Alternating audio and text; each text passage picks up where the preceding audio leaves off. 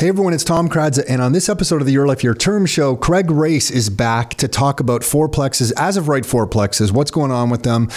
There's no development charges, some CMHC financing updates, some of his young clients who are really tackling these projects. This is in regards to specifically Toronto, but the trend of as of right Plexes is spreading right across the province, so definitely something for us to be aware of. He's talking about Plexes and where we're headed with that, and some of the multi-unit opportunities in Toronto and what he's seeing. So Craig Race, if you're not familiar with him, has spoken at a Your Life, Your Terms event in the past. He's an architect who makes the most beautiful designs for multi-units, but not just that they look pretty. It's that the design has in mind sound issues, access issues, so they're easy to rent out. You'll hear him describe that. He's just a really smart guy. We're really pumped that he's back on to share this information, and that's what we're talking about on this particular episode. You're going to love it. And if you are listening to this and it's 2024 and you want to change your mindset, you want to surround yourself with people who are actually doing things right in this area, it's probably time for you to check out the Rockstar Inner Circle membership. You can find out all the details of what we're doing there at rockstarinnercircle.com/members. That's rockstarinnercircle.com/members. So if you see the events and the classes, there's over 20 classes for members. The events now, at the last event, we had over 1,000 people. That was our largest one ever. So if you want to try to understand what is going on with this local group here, you can find all the details at rockstarinnercircle.com/members. That's enough with the intro. Let's get on with the show. Are you ready to live life on your terms? Is it time to take charge? Real estate, business building, the economy, health and nutrition, and more. It's the Your Life, Your Term show with Tom and Nick Kradza. Are you ready? Let's go. Okay, Craig Race, you're back, and you're just back from Tampa because you were just finishing telling me how great of a you're a huge Tampa Buccaneers fan. Like you've been tracking. Yeah, right. No, oh my God, I've never seen, Craig, your face just dropped when I said that. You're like, what the heck is this guy saying? I'm an Eagles fan, for better or for worse right now, and they just got smoked by the Bucs in the playoffs. Wait, how does somebody are you born in Toronto?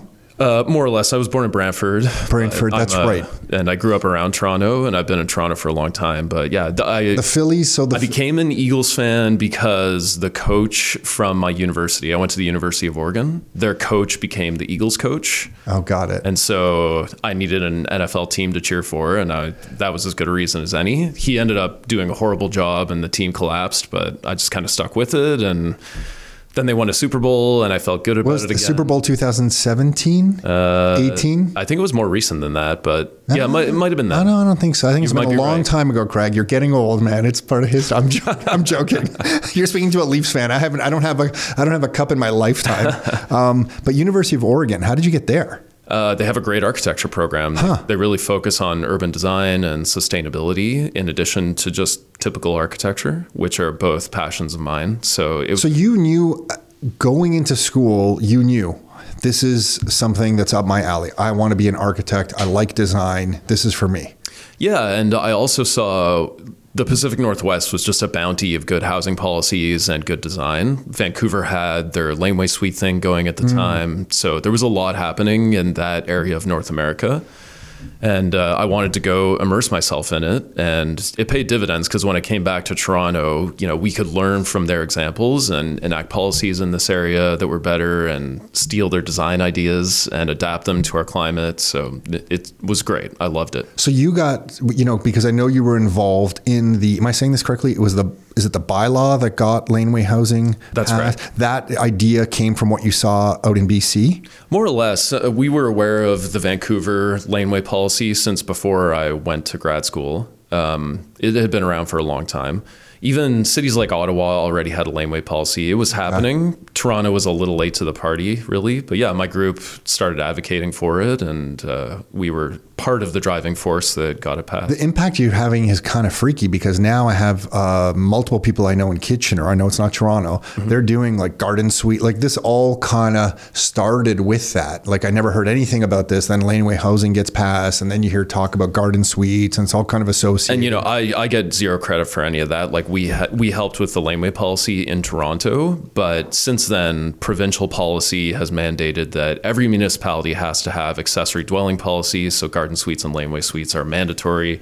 Same with now, they've mandated minimum of 3 units as of right on every lot in Ontario. So the province has really identified that, smaller scale builders and everyday homeowners can help with our housing issues and our supply constraints, and they've enacted policies to make it happen. So 3 unit as of right, but is it dependent on each municipality's bylaws around parking and setbacks and of course, how you do it is up to the municipality, but you can no longer say you're not allowed to have 3 units on a site. They have to have a framework where it's possible to go do it. Okay, got it. And I think that's why, just to bring up the Kitchener one's recent, that's why I'm just bringing it up, is that I know multiple people dropping garden suites in the backyards of different properties that are wide enough. And it's interesting because when we started this business in 2008, you never saw that. Like that wasn't even a topic of discussion. Now to see it's kind of quite normal where people they're living in the home and they're adding it on for like in-laws, and then other people have a proper rental property, second suite already created in that house and now adding a third suite.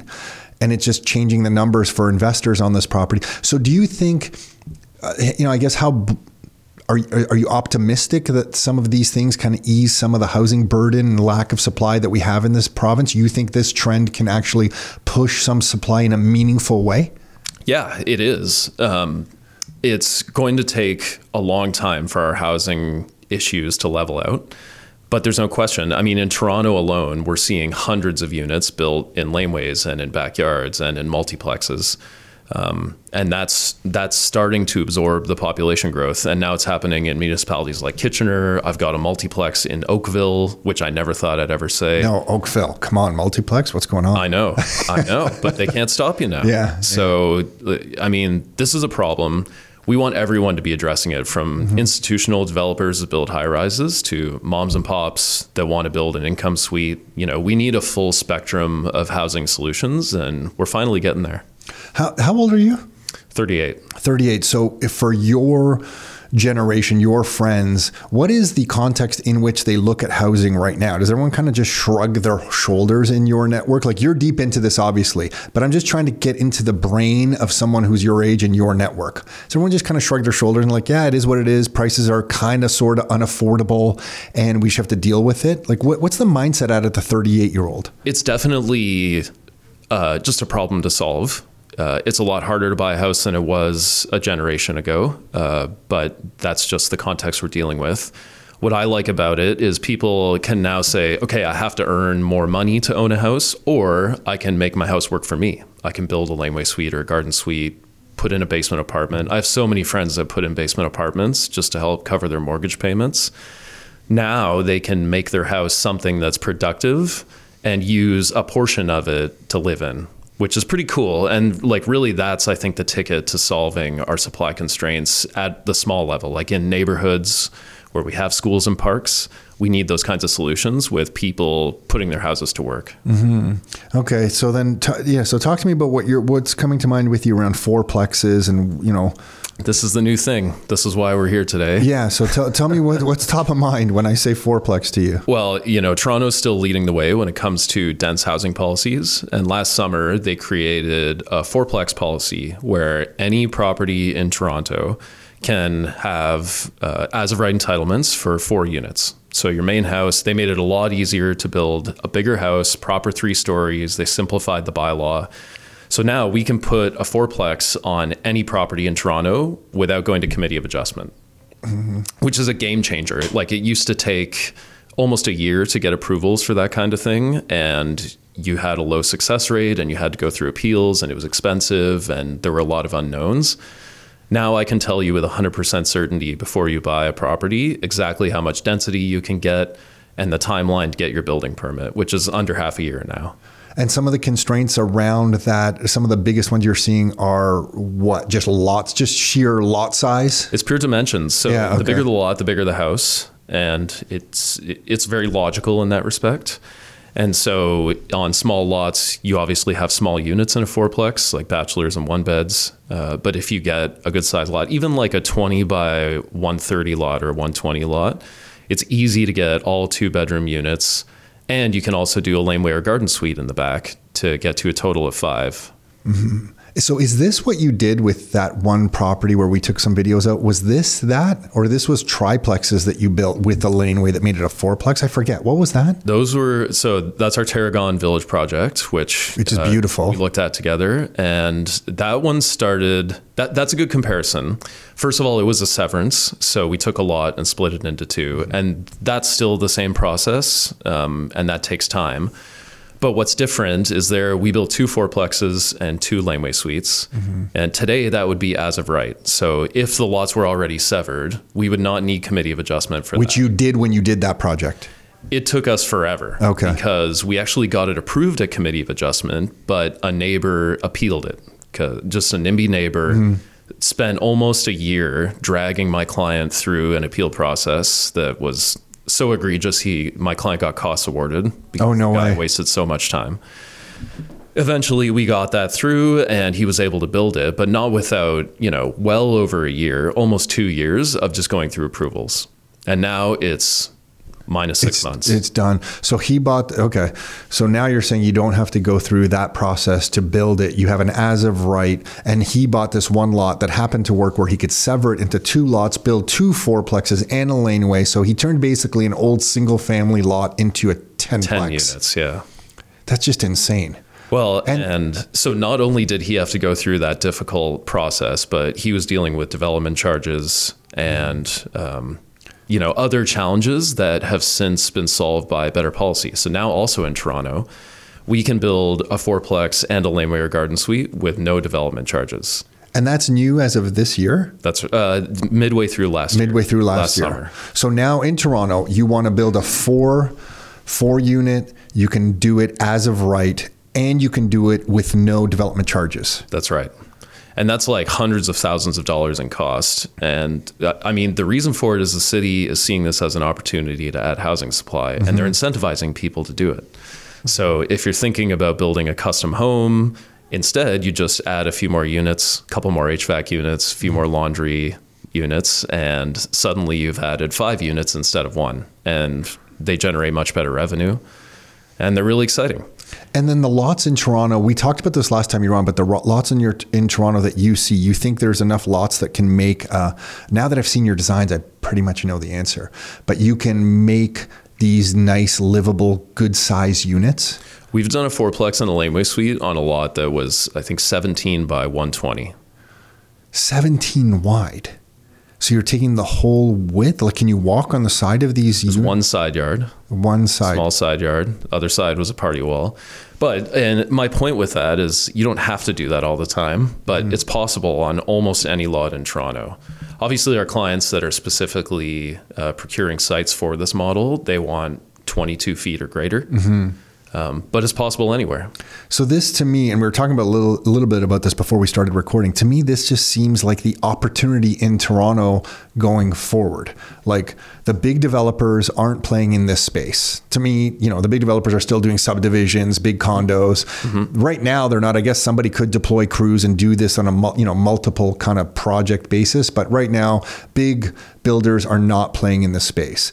The very beginning investor is also not playing in the space. They're typically going to buy a condo to rent out, or maybe a single family home, town or semi, somewhere in the suburbs to build out. Very few people are going into Toronto and building this stuff. I know maybe you see it and maybe you think it's more common than I think because you're in it. Right. But to me right now, this feels like an opportunity that has like a 10-year runway that's just for whoever wants to get into it. And I was mentioning for my son and some of his friends, I keep bringing this up as like, holy shit, if you're going to do something, pay attention to this trend in Toronto right now. When I say that, what comes to mind for you? That you're exactly right. It's weird because my clients are my own age now. Like you said, they're not a first-time investor. Maybe they're coming from an institutional background, but they're either at a medium or a small shop, maybe that they've started themselves. And they're trying to turn this into an opportunity that they can access with a relatively small amount of capital and then scale. Because also, with 5 units on a lot, you're eligible for CMHC financing. So they're all using the MLI Select program to get better than bank financing terms and continue to redeploy their capital. And It's awesome because it really is people who are young and they want to build a business around this typology. So they're acquiring properties, trying to execute them fast, and then continue to rinse and repeat. So what is the bottleneck now then? I guess it's just someone like you knows the design. It's construction. Finding the labor, finding the contractors who can build this properly and well. And you must be dealing with some good contractors already, but you just need more of them. And I guess over time, as more projects are done, that experience is going to build in. But this is where the young generation, if they're coming into construction now and learn this, there's an untapped opportunity for them to specialize in this. Yeah, and honestly, it's been a revolution in policy and in the ability to finance these things. Like that has changed orders of magnitude in the last few months and few years. So everything has gotten out of the way except for the fact that a guy hammering a 2x4 takes the same amount of time today as he did 30 years ago. Damn, AI can't do that. So what happens to social service? So now we're going to put more people into the city of Toronto. This is a good thing. We need housing. Do you have any concerns? And I guess that just goes to basic concerns that we all have at all times. But I guess with more people, density increases, social services then, hospital needs, all that kind of stuff in the city has to be eventually relooked at. But I guess that's further down the road. Well, and this has knock-on effects. I think the way I look at it is I'm an architect. My clients are developers and builders. You know, we're dealing with the problem at hand in that we have essentially a zero vacancy rate in Toronto, and we want to do something about that. I think there's a much bigger discussion about the population of Canada and how we're addressing that. But that's for a different podcast and for someone that knows more than I do about those topics. Right now, we've got demand for housing and a need to fulfill it. And really, that's all the people in my industry and I are trying to solve. Yeah. It's your age group, I guess, specifically, then this seems like, I wonder if your friends, and I'm just thinking, me looking at this, it looks like the opportunity, untapped opportunity for investors. I wonder if your generation really understands what they're facing now. All your friends have built-in second suites, it sounds like, or somebody, I guess knowing you, eventually someone's going to build in something. They hear what you're doing. I mean, I also have lots of friends that just buy a house and live in it. That's still... Okay, and that's what I guess I wanted to ask, like, from your network or from what you're seeing, is it still possible then to leave school, get a job, start building a family and buy a house in Toronto? You're seeing people still do that? Sure. I mean, it's... Nick and I were arguing about this the other day. I'm like, Nick, that ship has sailed. Like, there's just nobody doing that. It depends on the job. Yeah. Okay. So a good enough income, you can still pull it off. And it depends on where you're buying a house. So there are a lot of ways to deal with that, just when it comes to how your family's looking at housing. But if you want to live in Leslieville in a single family home with no secondary suite, you need a really good job. Mm-hmm. Are you seeing anyone leave the city from your network? Yeah. Yeah. Especially during the pandemic, a lot of my friends who were new to the kid game, the parent game, they made a run for the suburbs and they'll never come back. They'll never come back. They haven't come back yet? We'll see. Okay. I'm trying to convince them to put them into a nice fourplex in Midtown, but we'll see if they can come around. So when these fourplexes are done, have you been surprised at anything on the rents that they're getting or how long they're taking to rent out, whether it's quick or long? What are you seeing when the project's completed and then it goes to occupancy? My insight on that is anecdotal from my clients, but I understand it's been going swimmingly. I mean, like I said, Toronto has basically zero vacancy in all units. So no matter whether you have a 1-bed or a 2-bed, those go like hotcakes. The bigger units that we fit into fourplexes, because like they're big enough that you can do 3 and 4 bedroom units in them pretty easily. Those ones take a while to rent. Some of our clients who are really trying to be revolutionary are looking into the rooming house changes that are happening and trying to go with separate tenants per room. So we have a few projects where each bedroom will have its own ensuite and kitchenette in addition to the common living space in a unit. So why rooming houses are coming back as a thing in Toronto? There have been some changes recently that ease it a little bit, and hopefully more coming this year. Okay. My family, we lived in my parents' first house in Toronto, just off Weston Road, was a rooming house. My mom, I don't know if it was legal or illegal back then. My mom rented out by the room. It was by the week. And then she would change sheets and I think they would have a little hot plate in there. Like it was like, right, yeah. And I think that was all allowed. And then I'm not sure where that ended or if it wasn't allowed anymore. I know when we had some student rentals by McMaster, when we would go to insurance, they would just like mandate that we didn't allow any hot plates in any rooms and that kind of stuff. So in my back of my mind, I'm like, oh, rooming houses are like done.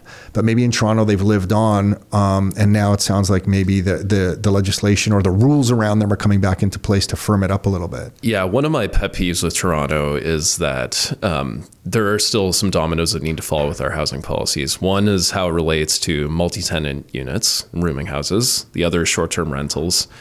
It is so hard to do those properly that people mostly do them illegally.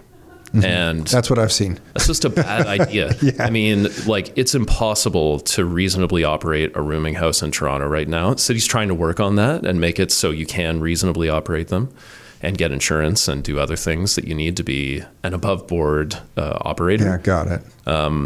But a lot of that is just happening illegally, and that needs to change. Like, we need either the ability to put more units into a house so you don't need separate tenants for every bedroom, which we've done, or they need better rooming house policies so you can functionally operate one without, having difficulty getting insurance. Do you know, are other metropolitan centers in North America or anywhere that you're aware of run rooming house policies in a way that you like? Have you heard of these at all? I don't have much. Neither do I. Yeah, okay. But there are a lot of cities that are addressing that, especially in the Pacific Northwest.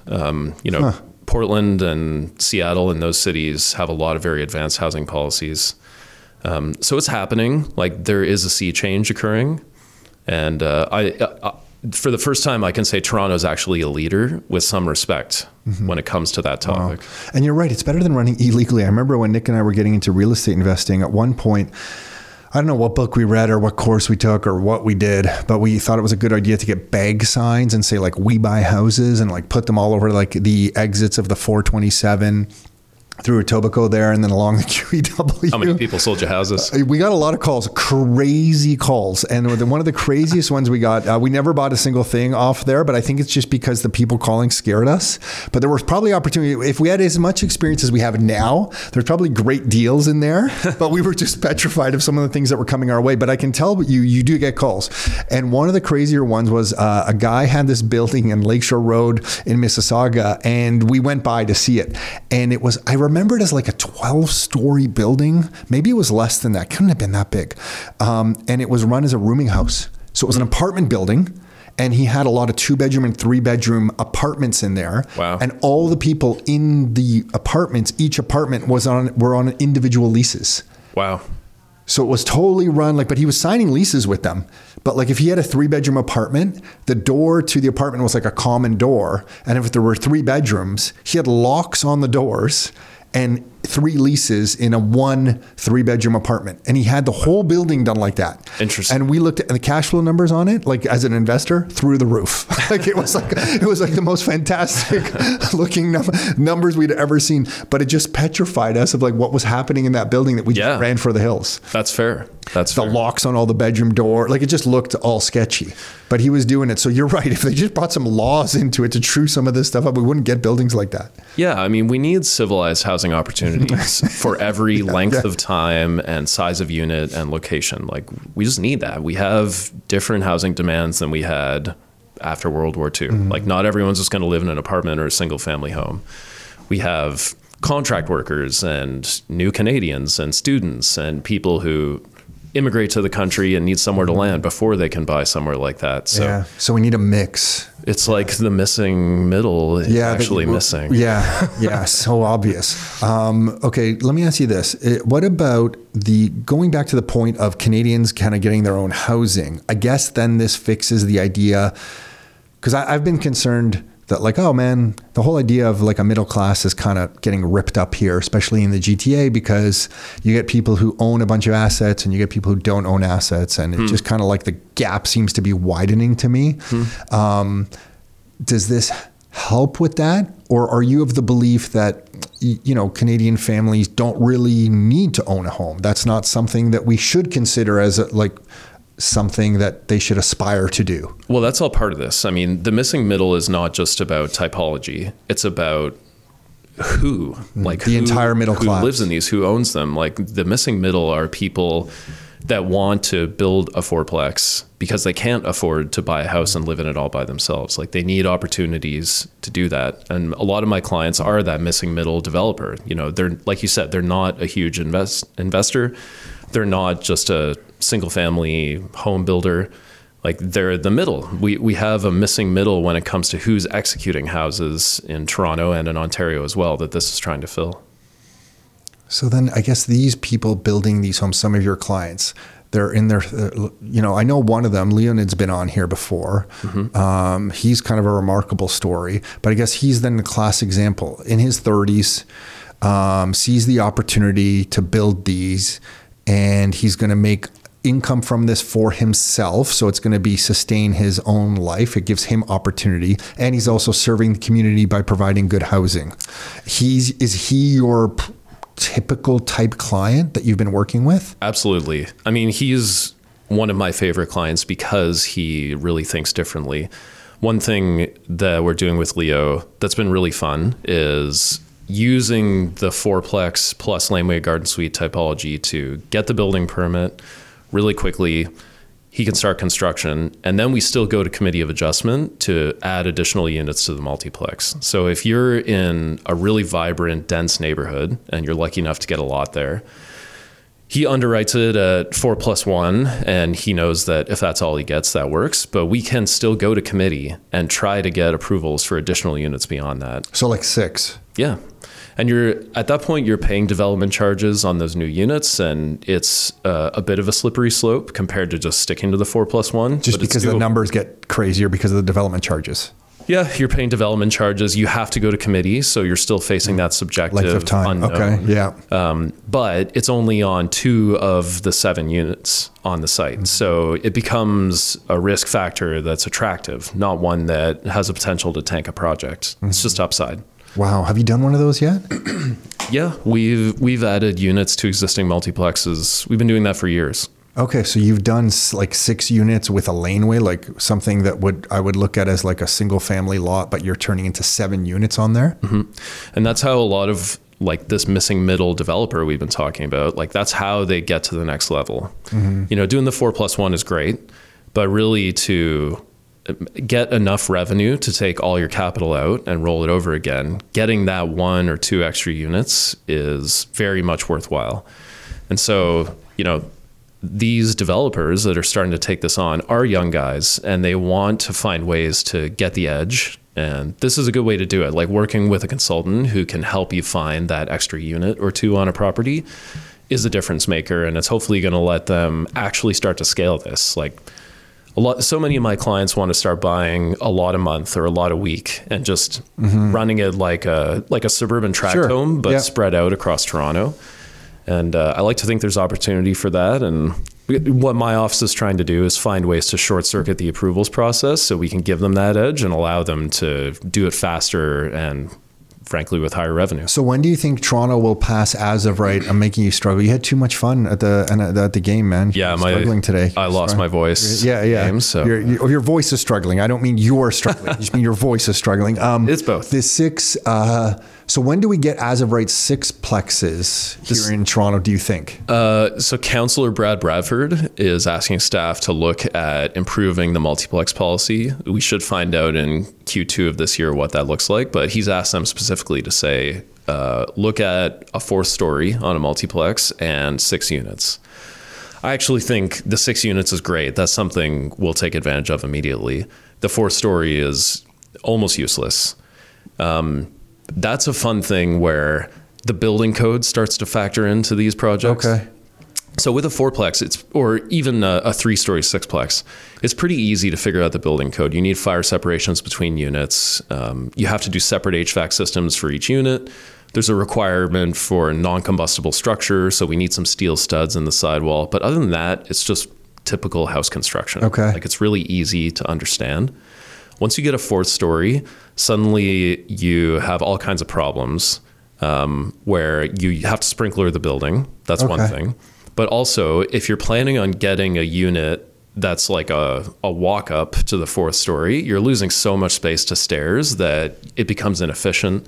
And if you're relying on a common corridor and an elevator, you need 2 exit stairs and a barrier-free ramp to the front door. So the space required just changes greatly. So you're really the maximum opportunity here, or not the maximum, but the good opportunity is a 3-story sixplex. 3 stories is great in Ontario. Our building code works really well for that. I'm just shocked that you can fit all these HVAC units. Even that, I'm shocked that you can get, and a laneway in the back. I guess that's just depth of lot. And the laneway on the back, why do I remember a 2-story laneway? Are you doing a lot of 2 or basement? Yeah. Are you doing basements in the laneways too? What is the biggest laneway you've ever built? So the max as of right laneway suite you can build, including the basement, is 2,400 square feet. So it's huge. 1,700 above grade plus a basement. And have you done one of those? Yep. Wow, they must be beautiful. Yeah, they're is that like the one? They're 4-bedroom houses. They're amazing. 6 bedrooms if you put the basement in. And you have that laneway right to your front door, which isn't probably being used very much. It's great. And then are you building a garage with the laneway housing? I guess in that type of example, are you always building a garage? Almost never. Because they're parking where? I don't know. Okay, so it doesn't matter. Yeah, in Toronto, it doesn't matter parking. It depends on where you are. But another cool thing about both the laneway and garden suite and the multiplex policies is they eliminate the parking requirement. So you can provide 0 parking spaces, and that's totally fine. It's up to you to determine if there's a market demand for parking and then put it on your site if you need it. But if you don't need it, just more rentable space. What's the next obvious thing for Toronto to change to improve housing? You know, you seem really great at looking at some of the different ideas around North America. Now you're saying Toronto's possibly leading the way in some areas. So maybe there's nothing else. Maybe we just have to fulfill this 4-plexes and soon to be, hopefully as of right, 6-plexes. Yeah. Is there anything else that obviously comes to mind to you that like you sometimes say, why are we not doing this? Well, a little further down the road, council's looking at 6 stories being as of right on what are called major streets in the official plan. Okay. So 6 stories. That's a major build now. Like we're not talking wood construction. Yeah. It can be wood construction. But yeah, it's apartment buildings. Did we change the building code to allow wood construction on 6-plexes recently? Yes. And you're right that normally you do steel studs for most of your load bearing, but wood construction is still a major component of a 6-story project in Ontario. That seems creepy to me. Why? You're okay with that? I don't know. I don't know if I want wood construction on a 6-plex, but I guess. It's great. I mean, as long as you deal with your sound transmission properly, it's great. And it's low carbon, it's cheaper to build, it's faster to build. Yeah, but does it stay standing?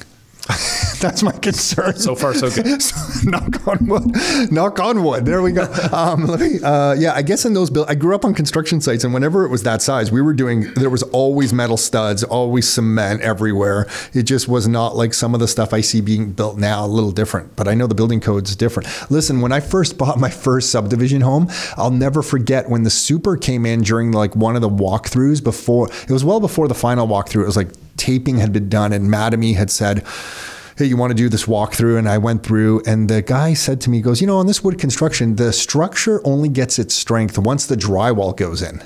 And I remember thinking, holy shit, really? I mean, that's partly true. Is it partly? Okay. When he said that to me, I'm like, don't ever tell me that. That sounds horrible. And then when I moved into that house on some windy, snowy days, I swear I called my brother-in-law who's a structural engineer, and I'm like, Mario, this house, I swear it's moving. He goes, oh yeah, don't worry. Like, he's a structural engineer, right? He's like, these houses have a design where they can kind of like, you know, there's a little give on certain areas. And I forget, this is so many years ago. Maybe he didn't say it with those exact words, but that was the way I interpreted what he said. I'm like, so I hung up the phone. I'm like, Carol, I guess our houses, we can sway a little bit. We're like the CN Tower, you know, like we can sway even though we're only 2 stories. Well, it's kind of true. Like if you just imagine a bunch of vertical studs, you know, they're going to fall over until you attach plywood to one side and drywall to the other. That creates a diaphragm action that prevents it from falling over. So if you have a wind load on one face of your house, the flanking walls are actually relying on your drywall to resist it from folding over. See, I didn't think the brick was just like this veneer. I used to think like the brick was like, hey man, there's this brick. No, and this not anymore. Brick is just a really expensive, heavy cladding material. I had no idea. Like I really believed, and I grew up on construction sites, and I really believed that like the brick served some purpose. Used to be. I mean, a lot of the century homes around Ontario are double or triple brick. And you can see the way they're bricked. And that's when the brick was the structure. It was also your insulation. It was also what kept the insects out. It was a very multi-purpose thing. It was your insulation too. There was like an R factor, I guess, to the way you would break. No, but oh, got it. Okay. They called it an R factor. Okay, so then what else then can six plexes in Toronto? Where I was headed with something. Six plexes in Toronto. 6 stories, laneway, and with laneways. And the major street thing, to put a bow on that, I hope to come back for, but city planning needs more time to study that. There should be a report end of this year on what that's going to look like, and that'll help people understand how to secure properties for it. Right now, the way we've been looking at it and the other 6-story projects we've done, you need a good amount of frontage to make it work. Like minimum 50 feet, ideally 75 plus. But there's also a currently proposed unit cap on it of 29 units. You'll still need to go through site plan control for it. Like there are barriers. Okay. You're paying development charges on it at the moment.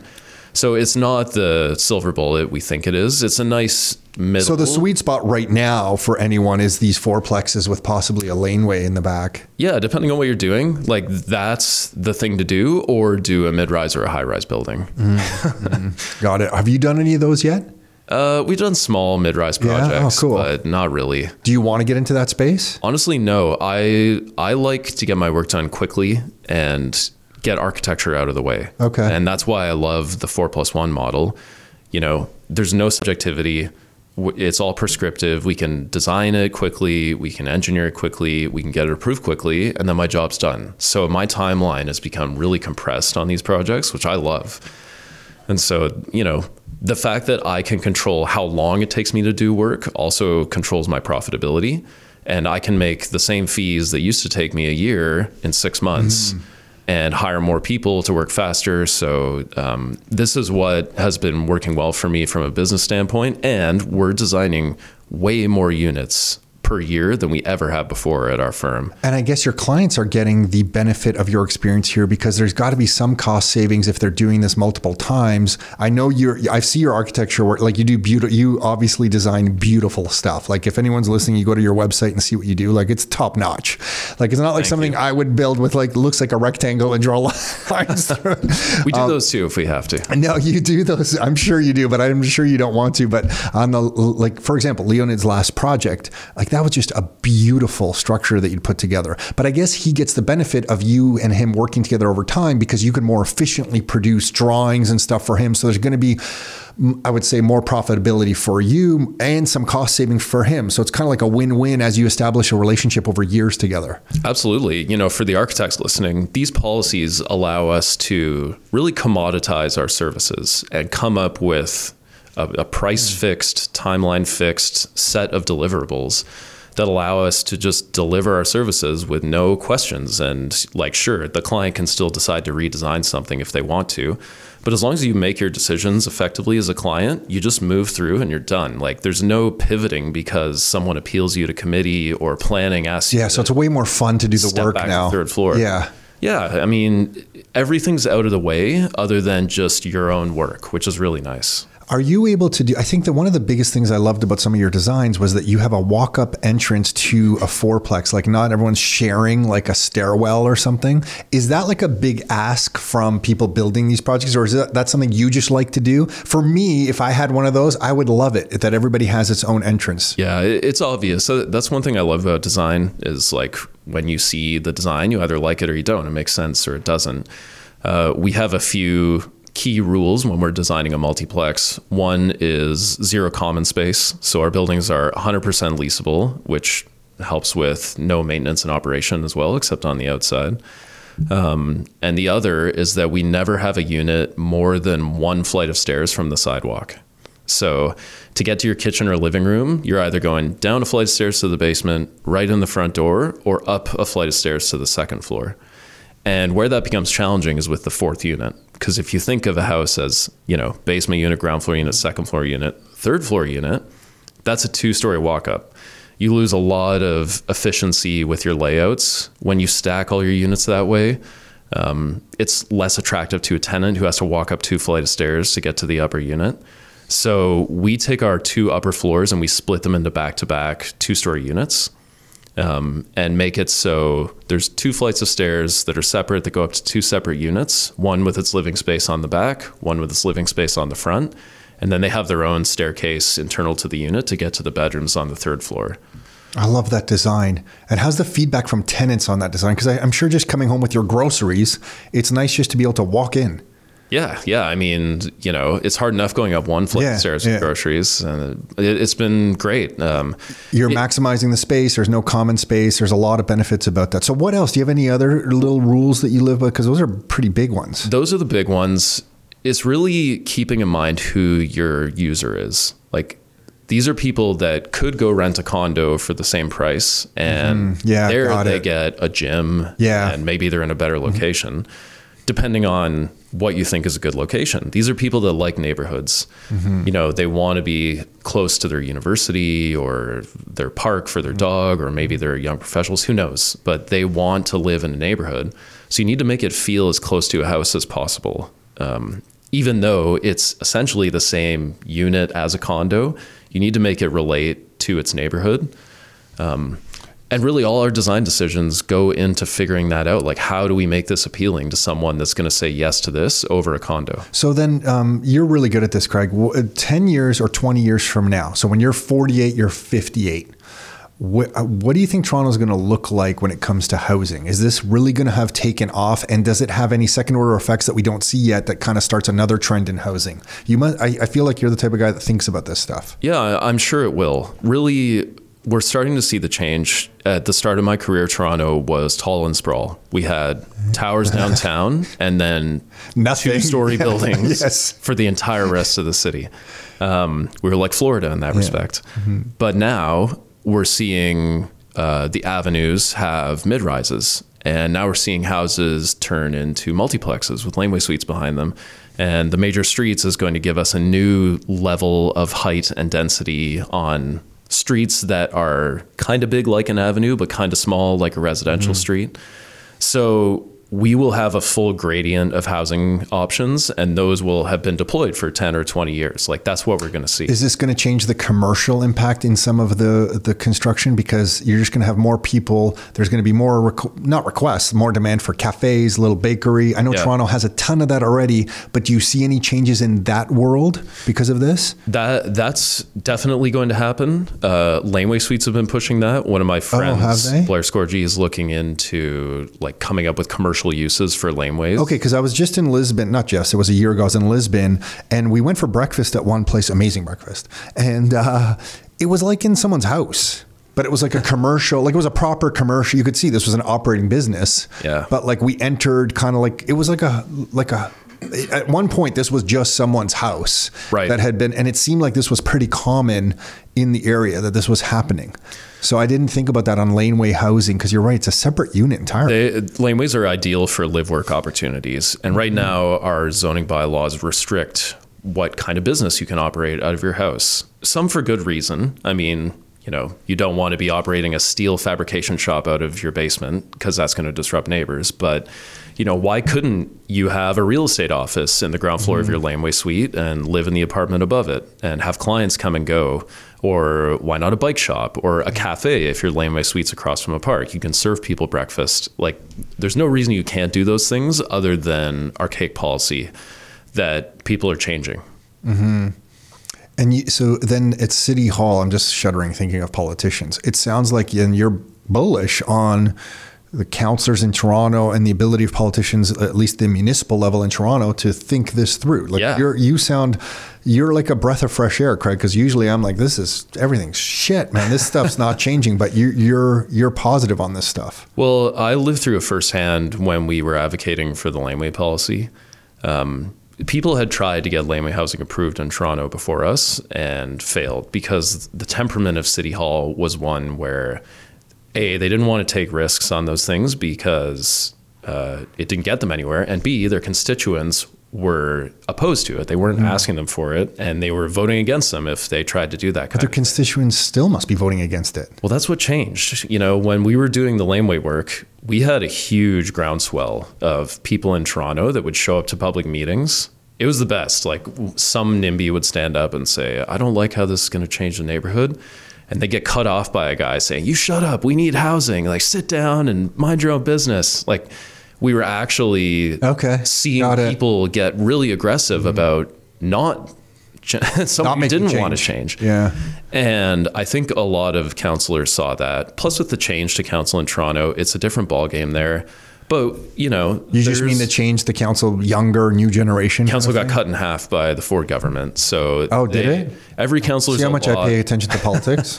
Disregard. Toronto councillors used to be worried about, you cutting down a tree or building your shed a foot too close to That's the impression I have, yeah. Now they have way too much work to do to be worried about those minute things, and they're focused on the macro. And their constituents are rewarding them for being aggressive with housing policies and coming up with things that are going to allow you and I to make our houses work for us. Has Toronto made enough changes where some other cities are now coming to Toronto and asking what we're doing, or no, we're not there yet? Oh yeah, especially around Ontario. We get requests all the time to work on laneway policies elsewhere. Okay, so the other municipalities are like, hey, what worked for you? How can we deploy? Because I feel like we had...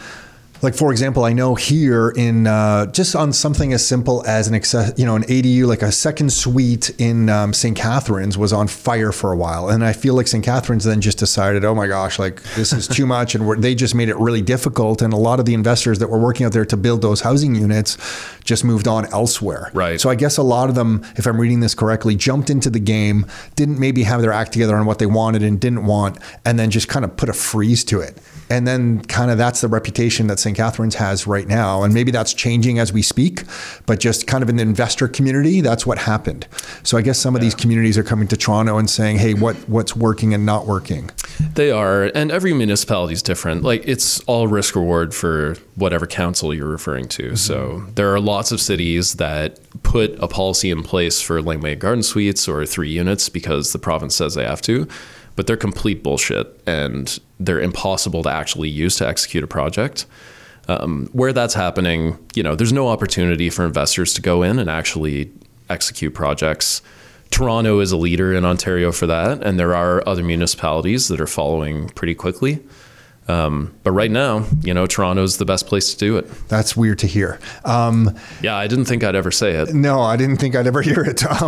So can you walk me through the time frame of some of your clients to the best of your ability, like from buying the lot to getting the design work done, getting the approvals that doesn't seem like you need many now, and then doing the build? Just a rough estimate. I'm not trying to hold you to anything here, sure, but let's say somebody finds a lot and they're about to buy it, and they reach out to you and they're like, hey, Craig, I'm about to buy this because I heard you on some, crazy podcast and I want to do what you're talking about. Yeah. Let's engage. What is that? How do you advise? What's the process looking like in your mind? So we start at the prospecting phase. Like we prepare property assessments for people looking to secure a lot for a multiplex. Okay. So you work on a retainer basis? No, we do it for free. Are you insane, Craig? So yes. You're still young.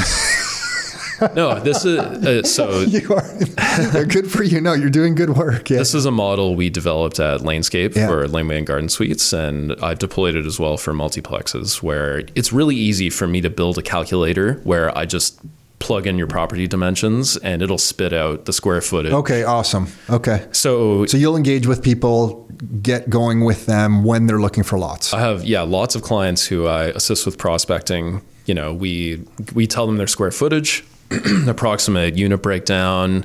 It helps them fill out their pro forma. So when they go to buy it, they know they're above water.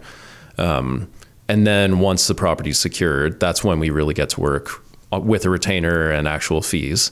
The first thing you need to do is get a survey.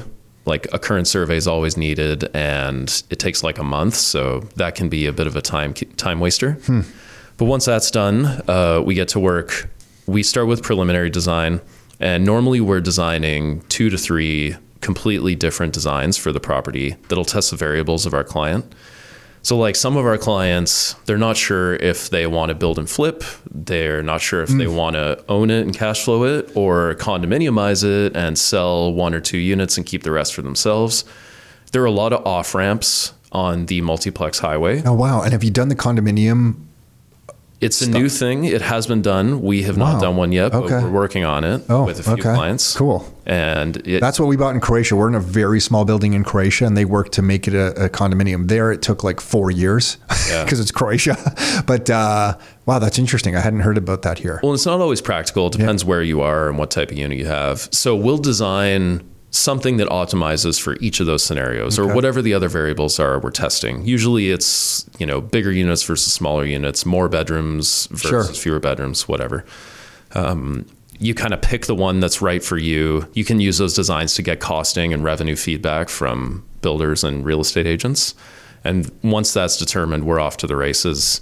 First step in Toronto is zoning approval. So we apply for that quickly. And while that's being reviewed, we have so much certainty with the new bylaws that we know we're going to get a clean zoning review back, and we can keep going with schematic design and design development. So we're trying to run our work in parallel with the city's work. Oh, wow. So it's a lot faster. Because we know what the outcome's going to be. And as soon as the zoning review comes back and engineering comes back, we apply for building permit. Okay. So it's normally 6 months. If you have a survey done already, it can be 5 months. If you want to pay my staff overtime, it can be 4 months. That's not too bad, though. And our clients are really trying to negotiate long closings. So got it. So you can get a 3 or 4 month closing. We're laughing. Like in some rare cases, we can get building permits before you've gone firm on a property. Oh, wow. Okay. And then it's your client typically finding the contractor at this point, I guess. You're starting to, I'm sure, get to know some of these contractors. So your Rolodex of these will build out, I'm sure, over time, as it is already, I'd assume. But that they're engaging with the contractor. And then when does your work kind of tail off? At that point, once we've handed over the building permit and construction docs, we're just there in a support role as needed. Okay. And we work with a few builders that are getting pretty good at doing multiplexes. A lot of our clients self-execute, so they have their own builder or their own build team on staff. Yeah, got it. There's a million ways to do it. There being some of them, I'm sure, trying to be the general contractor themselves too. Yeah, and honestly, those are the ones that get like the best construction. Get into the weeds, Not paying a fee to a GC. Some of the contractors that are getting good at it, what is it that they're doing that they're getting good at? Just understanding this lot and how to pour the foundation so it's on understanding how to cost and execute steel studs, multiple HVAC units. Oh, okay, because that's not common. And the servicing requirements. Yeah. Oh, so and the servicing requirements because of the laneway? Yeah, especially if you're going for MLI Select. You almost definitely are going to need a 400 amp electrical service. Okay, that's the CMHC financing that has a requirement of that type of service? So to deviate onto that, the CMHC requirement has 3 different buckets you have to fulfill to qualify for the financing. One is affordability. So if you tie rental rates to whatever their affordability index is, they take that. Or accessibility, where if you basically create one unit that's barrier-free, you qualify. And the third is energy efficiency and greenhouse gas reduction, which almost all of our clients do. There you have to have a 40% reduction in both. And really what that means is your exterior insulation goes from about 1.5 inches to 3 inches in most cases. And you're picking all electric HVAC equipment. And the electric is the big one. Because you're not relying on gas, you need 400 amps. Yeah, got it. And that service can take a month to get installed, or it can take a year. How are you feeling about the electric HVAC stuff? Doesn't scare you a little bit? No. I'm old school. I want the gas. Well, yeah, I mean, gas stoves and barbecues are definitely luxury items you have to think hard about. But the HVAC stuff that's all electric is easy. There's equipment that works well in Ontario, and it's no problem. Got it. Okay. So anyway, the builders that understand that are the ones that can succeed. Because when they give you a price for a multiplex, if they just think it's 2x4s and fiberglass insulation, you're going to get a number that's unrealistic. Yeah. And when it comes to juggling trades, you can't have one framer. You need a steel stud framer and a wood framer, or both, or someone who can do both, I mean. And if they're separate, you have to be able to interface them on a site. So those pitfalls can add months to your build time, which is a complete killer. You need someone that has been through it before and knows how to do it quickly. And then are you consulting on any of the sound barrier between the units? Are there any tips or tricks on that between these units that really kind of reduce noise? Yeah, this is another thing. The Ontario Building Code is really great. It has really good requirements for energy efficiency. It also has good requirements for sound attenuation. But we try to go above and beyond that because there's also things like smell attenuation that you don't think about often. And so we spec good assemblies between our units. We try to design them so there's minimal exposure between units for sound transmission. Got it. It's inevitable in a multiplex, but there are ways to do it where you can be effective with. So just the sheer design, because I remember we had a duplex with a bedroom underneath a kitchen eating area, and the upstairs was a family and the downstairs was a young couple who worked night shift. And let's just say like the noises that were coming from the bedroom were upsetting the young family. Like while they were having breakfast, I guess like the shift. So it ended up being a bit of a disaster for us. My first house I renovated, I put a basement apartment in it, of course. And if my tenants burnt bacon, I could smell it. Yeah, that kind of stuff. Yeah. So that really changed my thinking on this. When I built my second house, it still had a basement apartment, but I really focused on air transmission and sound transmission.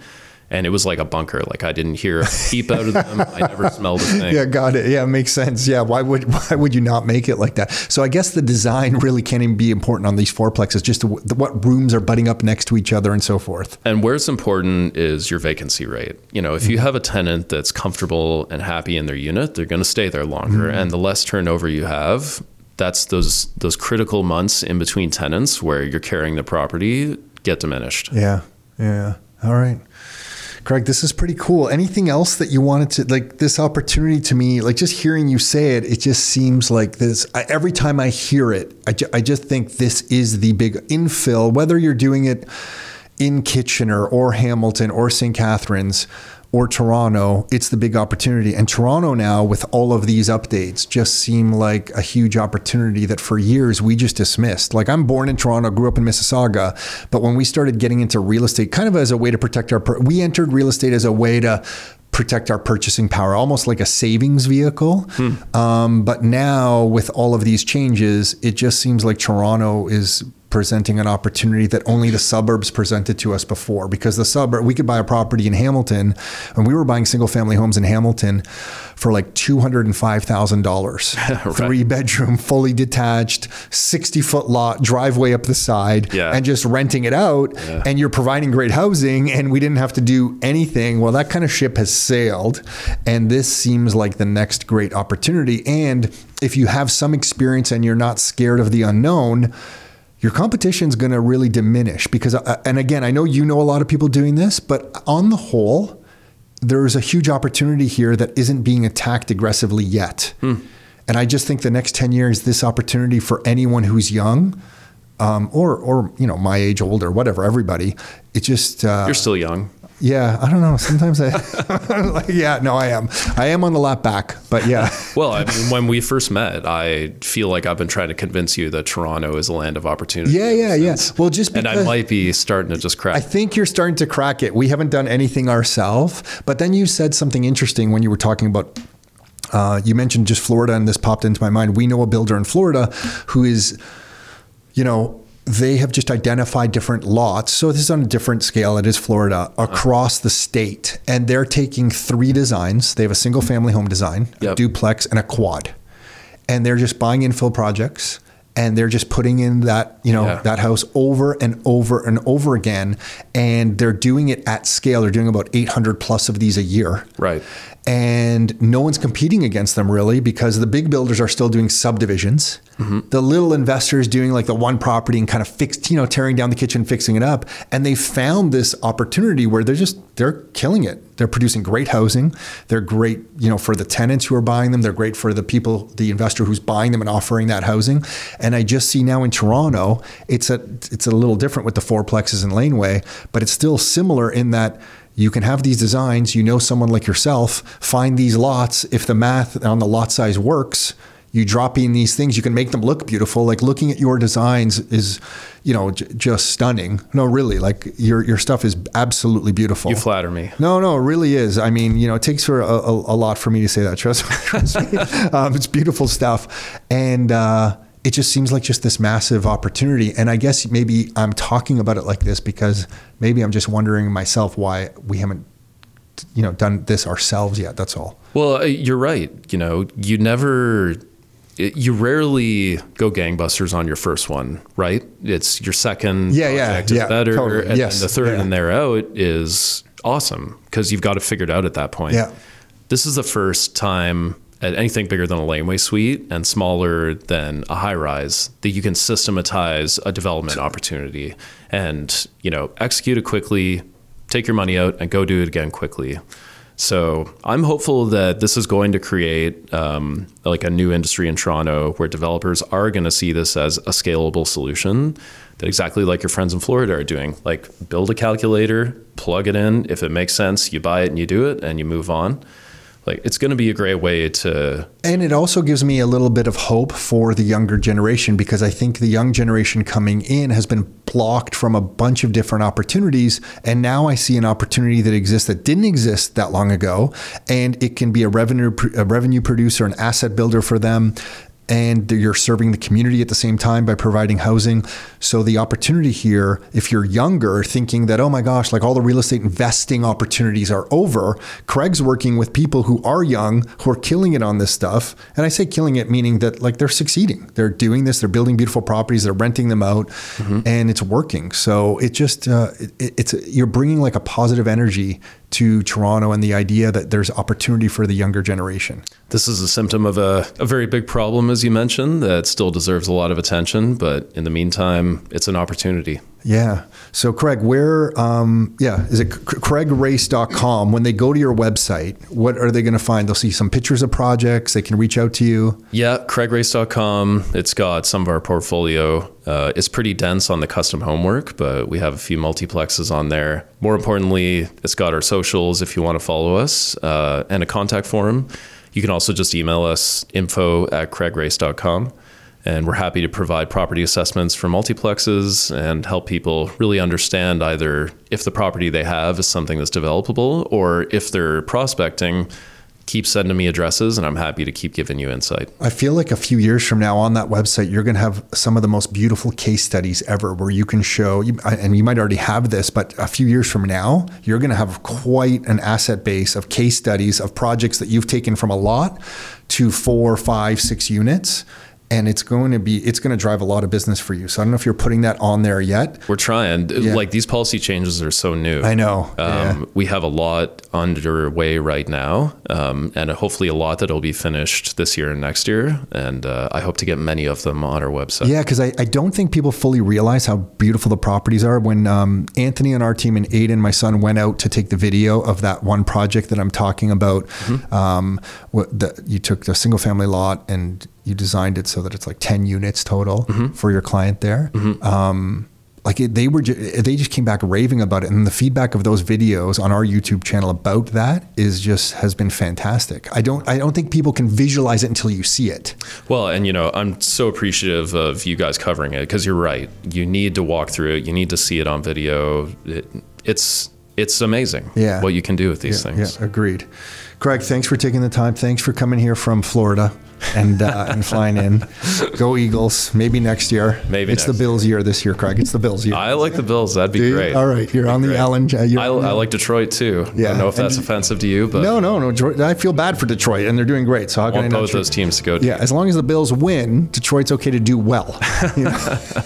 Craig, thank you, man. Thanks so much.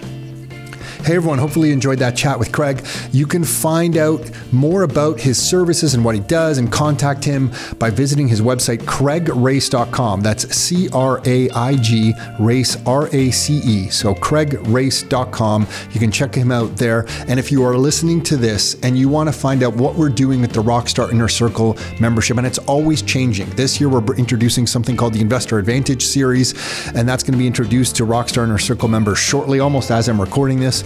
You can find out all the details of the membership and what we're doing by visiting rockstarinnercircle.com/members. That's rockstarinnercircle.com/members. Until next time, your life, your terms.